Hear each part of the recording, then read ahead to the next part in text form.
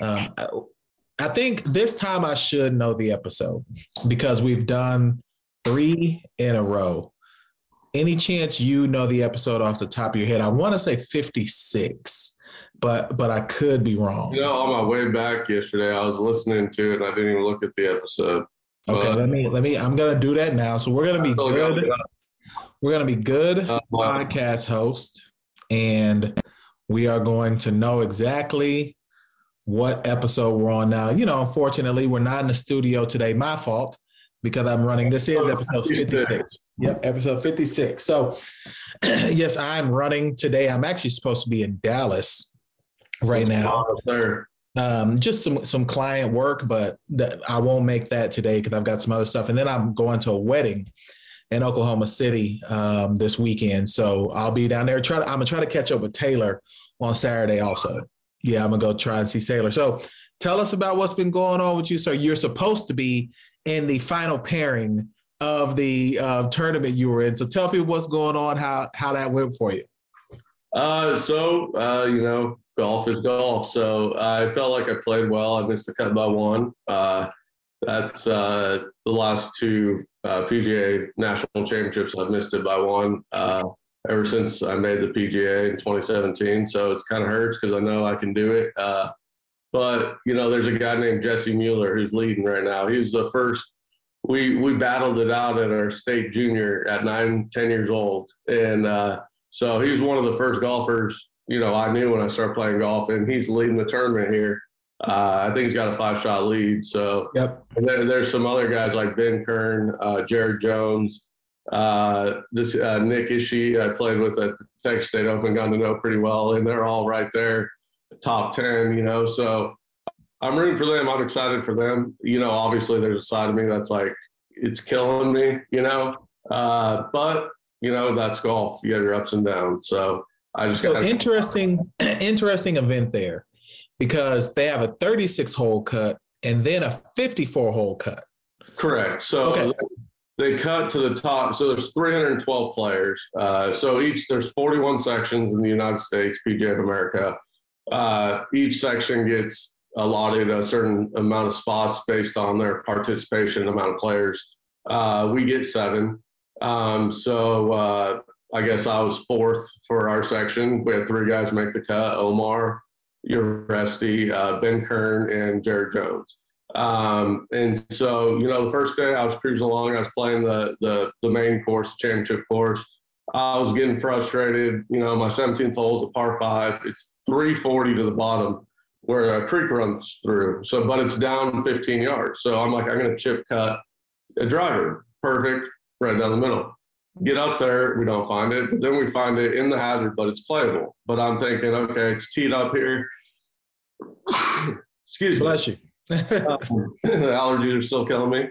But I was debating, I'm so frustrated because I'm even par and, I've been hitting it well, just haven't been making putts. And so I try to play it and I go right under it.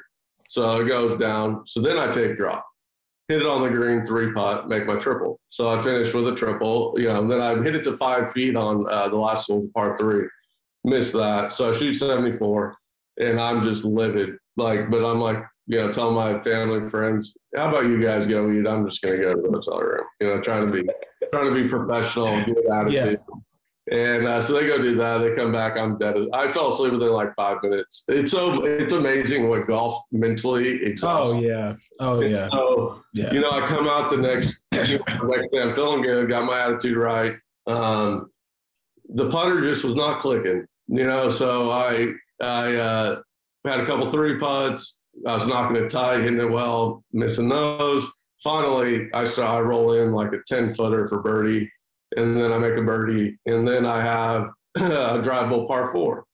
I knock it on the fringe left, misjudge the chip, leave it about 8 feet short, lip it out, and then I birdie par 5.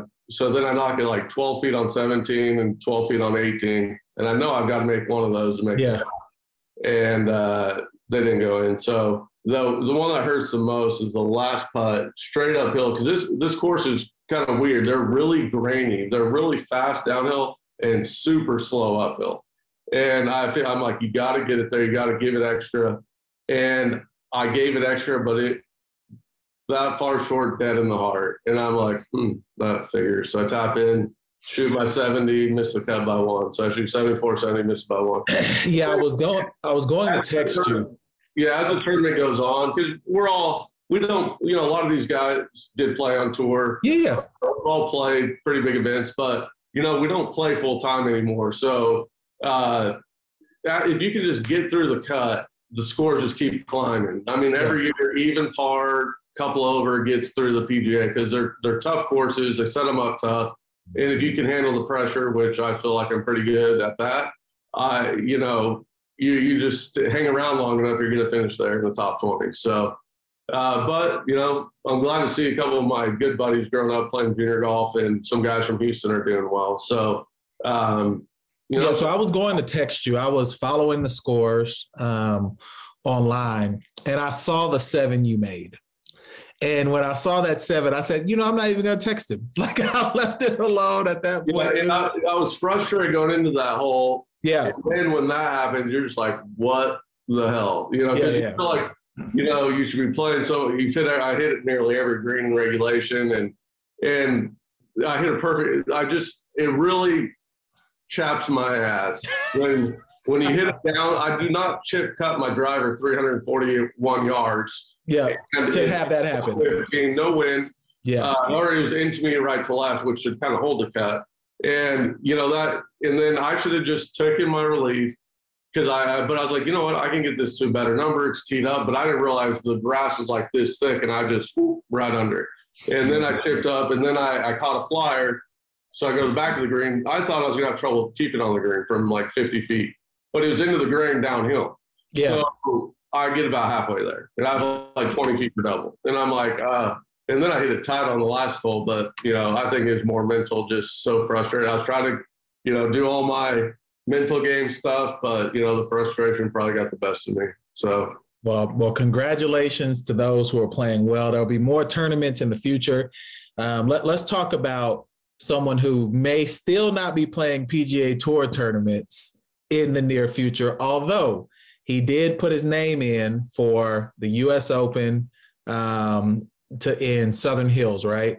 PGA Championship. PGA. You just got to keep rubbing that in, right? I know, right? So Phil did put his name in for the U.S. Open as a player.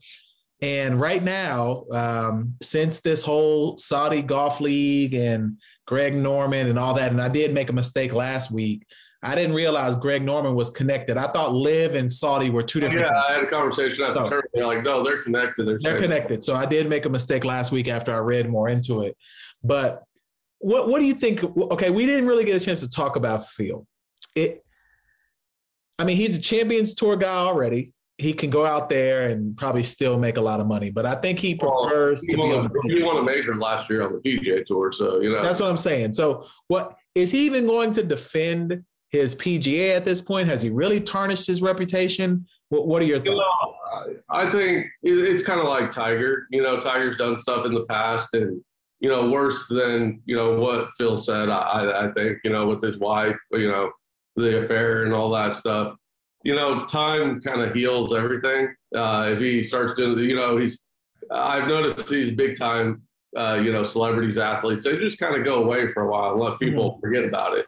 And then they start doing something, charitable, and make their way back. I think he'll be fine. He's huge benefit for golf, the PGA Tour, the Saudi League, wherever.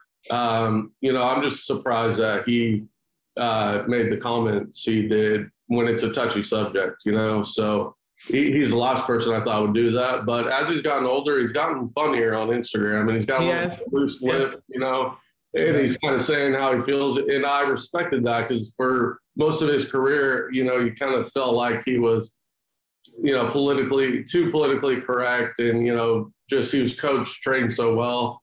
But, he crossed the line with the Saudi comments, and he's paying a big consequence. So, it looks like they've still got, guys that are going over there. You've got about 4 or 5 names that people know, like Westwood and They're the guys in their, twilight of their PGA careers, and they're big names still, and it'll give them, I think it'll go that way. It's hard to say how that's all going to play out. I don't know enough about it. I hear the 8 events and last place is $1 million. Yeah, last place is $1 million. Crazy. Yeah. You wouldn't do that. You know. And Robert Garrigus said the PGA Tour made a hard line and said that if anyone joins that, they lose their status on the PGA Tour. Now, how do the legalities work with that? That's the problem. So Robert Garrigus, for those of you who probably aren't as familiar with Robert Garrigus, he's been kind of a middle of the road tour player. He's, approaching 50 already. Yeah, so, he kept his card. Every 2 years you'll see him up there in contention, but he's probably won a couple times on tour, not like an average PGA Tour career where he's suing the tour. Because to your point, what's the legality for you to say that I lose status because I go play? I can go play the European Tour. I can go play the Australasian Tour. I can go play Korn Ferry. All these tours. Just because it's not affiliated with you, that doesn't seem right. Yeah, so I'm going to be. I'm not defending the Saudis or where the money's coming from or anything. I don't know enough about all that, but you can't. Come on. To me, I think it doesn't make a lot of sense. Yeah, it doesn't make a lot of sense. And they're just the PGA Tour is looking out for themselves and their players, and they, but I don't see how that's legal. Yeah, I don't either. I completely agree with you on that too. And because if they do that rule, then they need to do that across for everything. Yes, yeah, you shouldn't even be able to play in the match that they have on CBS or whatever. Like that should be money grab stuff. Yeah, because that's all that is just a couple $1 million for you to show up on TV. In the Super League, that's an official golf tournament. Yes, yes. Those are championship golf tournaments. I don't see just because politically,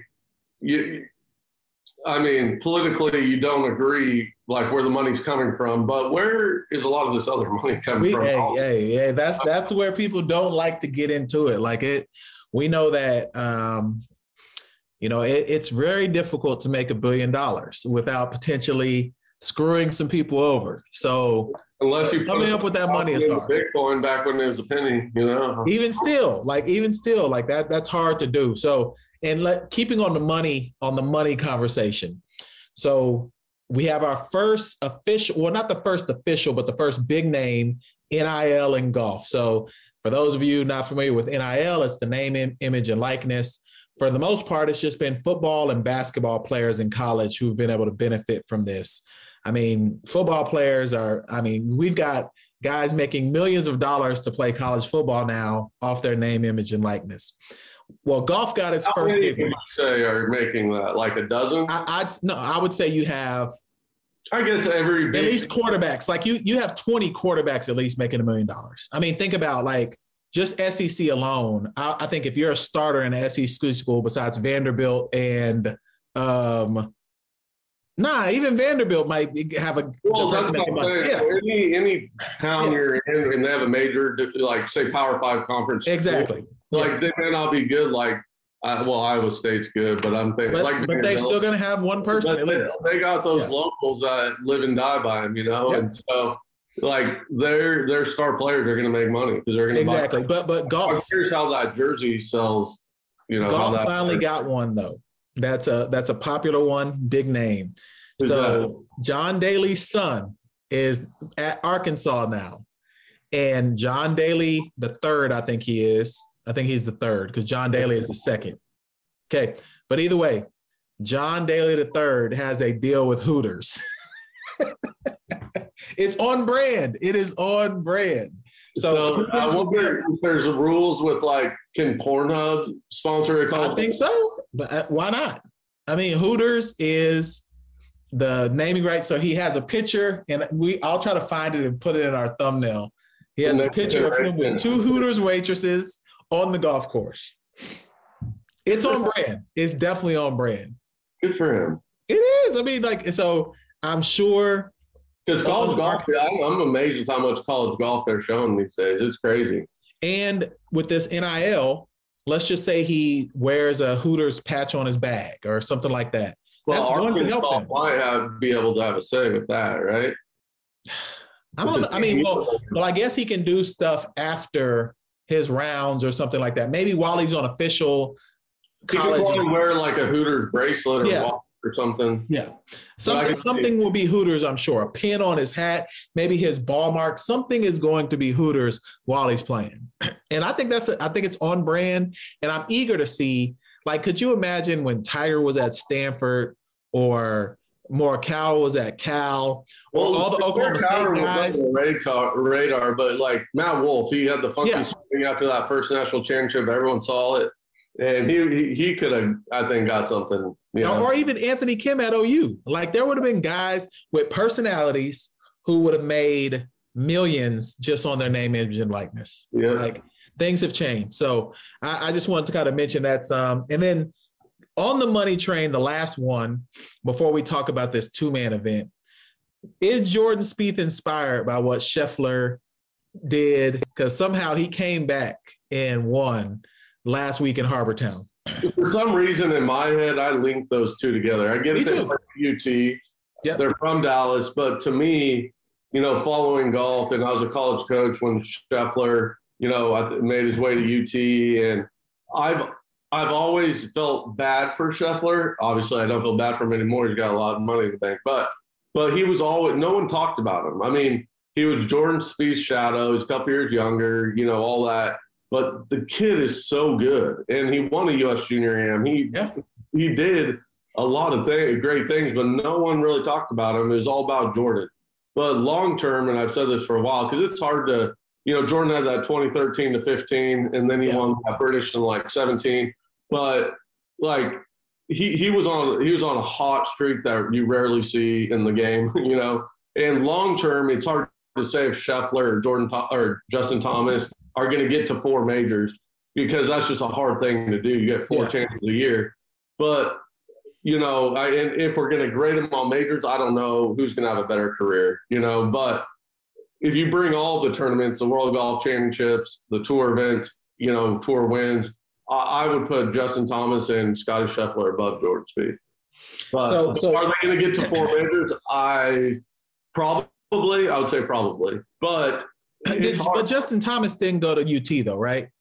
No, but he was Jordan. He was a part of that group. Yeah. Okay. So he was his best friend in junior golf. So I pulled up this thing for UT golfers, and I wanted to get your opinion. So this is a perfect time, just because with Spieth winning, Scheffler playing good, and just I kept saying, like, man, I used to think like Oklahoma State dominated college golf. But I started pulling up some names. You know what? UT has something to say about this. So you've got Spieth, Fratelli, Scheffler, Vegas, Hostler right now as active players would win. Doug Ghim. Hickok, did he win?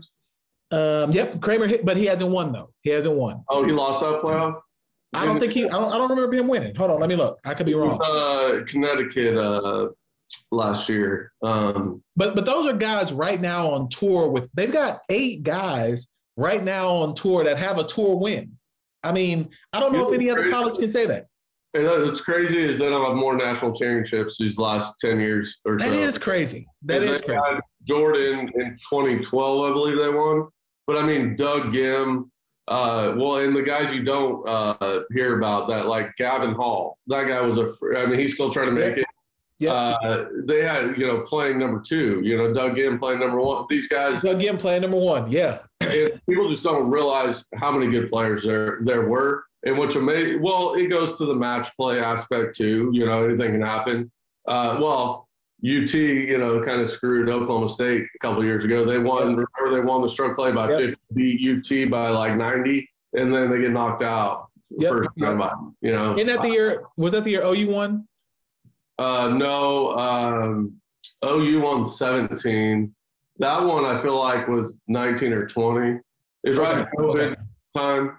I do remember that though. I do remember. So just kind of just thinking, like, I was like, man, like the golf world right now, if you really think about it, at least coming out of college, is dominated by the Southwest. Mm-hmm. Oklahoma, Texas. They got it. Good. Yeah. I mean, they got I'd have to look into it. Sorry, I keep looking over. I'm watching the replay. No, you're fine. You're fine. But my boy Jesse Mueller just make another birdie. So he's going in. So speaking of college, Grand Canyon University out in Phoenix. You hear about online now, right? So Jesse's Mueller's dad is the president of Grand Canyon University. Wow. And he was one of the guys that I believe founded or was a CEO of University of Phoenix. And so that's how Grand Canyon became into this online. So they bought a golf course just to have a team. It was a muni and made a championship golf course. And his younger brother's the head coach of Grand Canyon. They're now like top 100 in the country, D1, and people have rarely heard of Grand Canyon. And Jesse's director of golf. So that's pretty cool. But yeah, it's a college, But anyways. Yeah. So the last thing before we get out of here, the 2-man event this week at the Zurich this week in New Orleans. Yeah. So it's a 2-man event in New Orleans. Really, the only kind of 2-man event that the tour has. They came out with some of the pairings, and by far the best pairing to me that doesn't even seem fair is Colin Morikawa and Viktor Hovland. Like, did the people just get to pick their own teams, or? Yeah, they picked their partner. So because I was listening on PGA Tour Radio yesterday driving back, someone was making fun of Ryan Palmer, like, man, you sure know how to pick those number 1 players in the world. Scheffler. Yeah. But the thing is, they've asked him. Apparently he's like a cool guy, and he does well in those team things. But they weren't all number 1 when he played with them. Like, he played with Rahm when he wasn't number 1. I think Jordan, is he playing with Jordan this week, or he has played with Jordan? I think he has played with Jordan, but this week, so the pairings to watch this week, well, of course, I'm going to be watching Harold Varner. He's with Bubba Watson this week. So that'll be an interesting, pairing. Obviously, Josh Creel, we've got he's playing with Chad Ray. Invite me. You can invite non-tour players. Oh, you can? I didn't know that. Brooks invited his brother. But he's a tour player, isn't he? Oh, yeah. No, I thought his brother had status as I have. So Creel and Ramey are playing together. So good luck to Creel. But there's one. You get a huge tweet for them because they get the same. Now, we should talk about how do you feel about it being an official. It's an official event. Yes. It's a team event. And Creel, well, I hope Creel wins and gets, they'll probably do wonders for his career because all that pressure of being a rookie and, whatever. Yeah. But it's hard to justify giving official PGA Tour victory in the on a scramble exemption to 2 players when they played a amateur money game type format. Yeah, and it's kind of hard.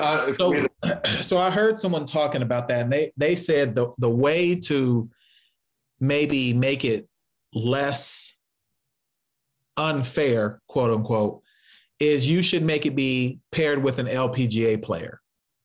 So you should have it to be where not only are we highlighting the women's golf game, now it's no longer official. When did Bubba play with Lexi? But that was just this, right? Yeah, that was just like an exhibition. So it needs to be playing this together. Not that I'm aware of, or at least they could have, but I don't remember that. Yeah. But I did hear that'll be a way you could highlight the women's game, maybe make this less official, because it would be kind of unfair. Like Xander Schauffele hasn't won in forever, and he's playing with Patrick Cantlay, who's really been on a top 5 heater for the last 3 years. He either wins or he top 5s. So what if he wins? Does Xander all of a sudden get all these FedEx Cup points for a win at an event? That's kind of weird to me, but yeah, and they don't, I was listening to, they don't give world golf ranking points to certain events like the Tour Championship, maybe. Oh, you're right. You're exactly right. Yeah. But why are they so?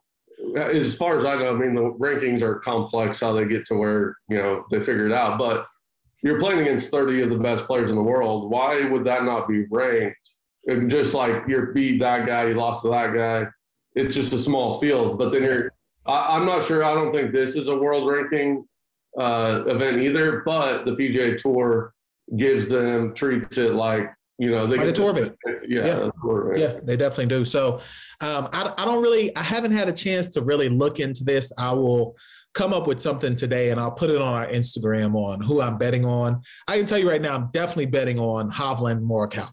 Like, to me, that just seems like an unfair pairing. Or are they too similar? And I don't know their games well enough. Like, because putting, they're both okay. Yeah. Morikawa's had his downs, but they're both great strikers. Ball strikers. Yeah. Yeah. So that's what I think. Because that's why I'm just picking them. Like a bomber with like a great wedge player and putter, like Harold Varner say. Yeah. Like him and Bubba, that's going to be interesting. Him and Bubba will be interesting because Varner's been on a heater himself. Like, he really could have won Harbour Town. If he wouldn't have got that double on, I think it was 16, he was 12 under going into 16. So he could have easily been in that playoff. He missed the playoff by one shot. So he's been playing well. He's been playing well. He keeps surprising me, man. I don't know. I've just seen him on TV and stuff, but just he doesn't look like he's in that. No, he does not. He does. Yeah, but I love guys like that. He's a scrappy player too, though. He's a scrappy player, so I like his game. But anything to give the people before we get out of here? Episode 56. Golf Performance Group podcast. Well, as I'm evaluating myself these last couple events to start my year, I've done a poor job of my attitude, and I didn't realize it. I'm trying to be positive because I'm all about mental game, but the frustration it rolled over from the Valero Monday to the Riverbend tournament, and then the Riverbend tournament to the National, and it's like I was excited to get out there, but then the first time I missed a putt, it's like, see, I catch a flyer. See, like, then that's just terrible attitude to have. And it cost me. I mean, it cost me the Riverbend tournament. It cost me getting into Valero, and it cost me, playing right now. So, I'm going to be researching, working a little bit and trying to find that how I had the breathing routines down, but it's easy to pout and like, I'm screwed, and there's no excuse for that. I mean, everybody's going, and, for a long time, I've been good about, what goes around comes around. I'm going to get a couple bad breaks. It's going to even out. We never feel like it actually ever does, but I know what you're saying. And I need to, program myself to get back to that before my next event. Cause I'm playing some of the best golf I can remember, especially as like a teaching pro, not playing full time. And the scores aren't reflecting it. The results aren't reflecting it. And it's all because of, a couple bad breaks in my first event that, spiraled to the second event and now third event. So you got to kind of be honest with yourself and evaluate what you need to work on, even though maybe, embarrassing. I was pouting, and I told my friends and family, I was like, how about you guys go to the bar? I'm going to go pout in my room by myself. And I just said it. And then I laid on my bed, and then my girlfriend was mad because I didn't take a shower before I laid on the bed. And it was she. So I was on top of the comforter. I was only planning on laying there for a second, but the next thing I know, she's like throwing something at me to wake me up. It's like, did you use soap? Because you don't smell very good. I was like, what? I didn't even get in the shower. But I mean, it does come around. I definitely agree with you on just the law of averages. Like, at some point, you're going to be the guy on the heater, and we're going to be talking about like, wow, like, where did this come from? In reality, it's been all of the steps that you've taken to get to that point, and consistency matters. And it's just like anything. Golf is so similar to like life. It is.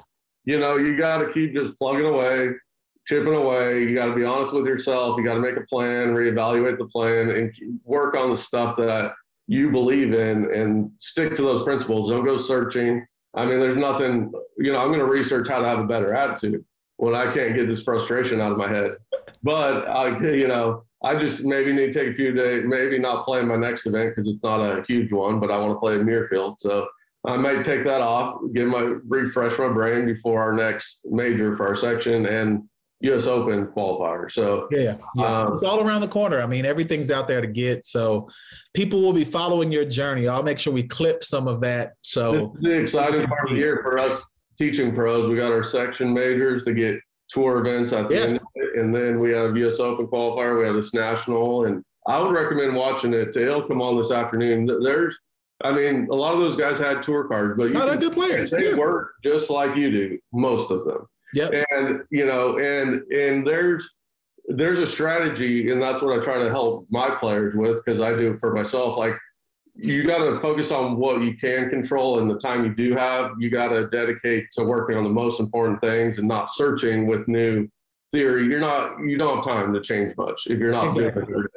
Exactly. So, but I would watch them and, kind of just watch their game, how they play. They don't hit the center of the face every time. I don't hit the center of the face, but I hit most of my fairways and greens because I understand my game. I know which way it's going to curve, and I know a field to create that curve, and I just got to get my head right. So Yep. So y'all heard it here. We'll be following this journey along throughout the remainder of the year as the playing season really kicks off. So that's episode 56. I'm Lebrano Palmer, and JJ. We're out.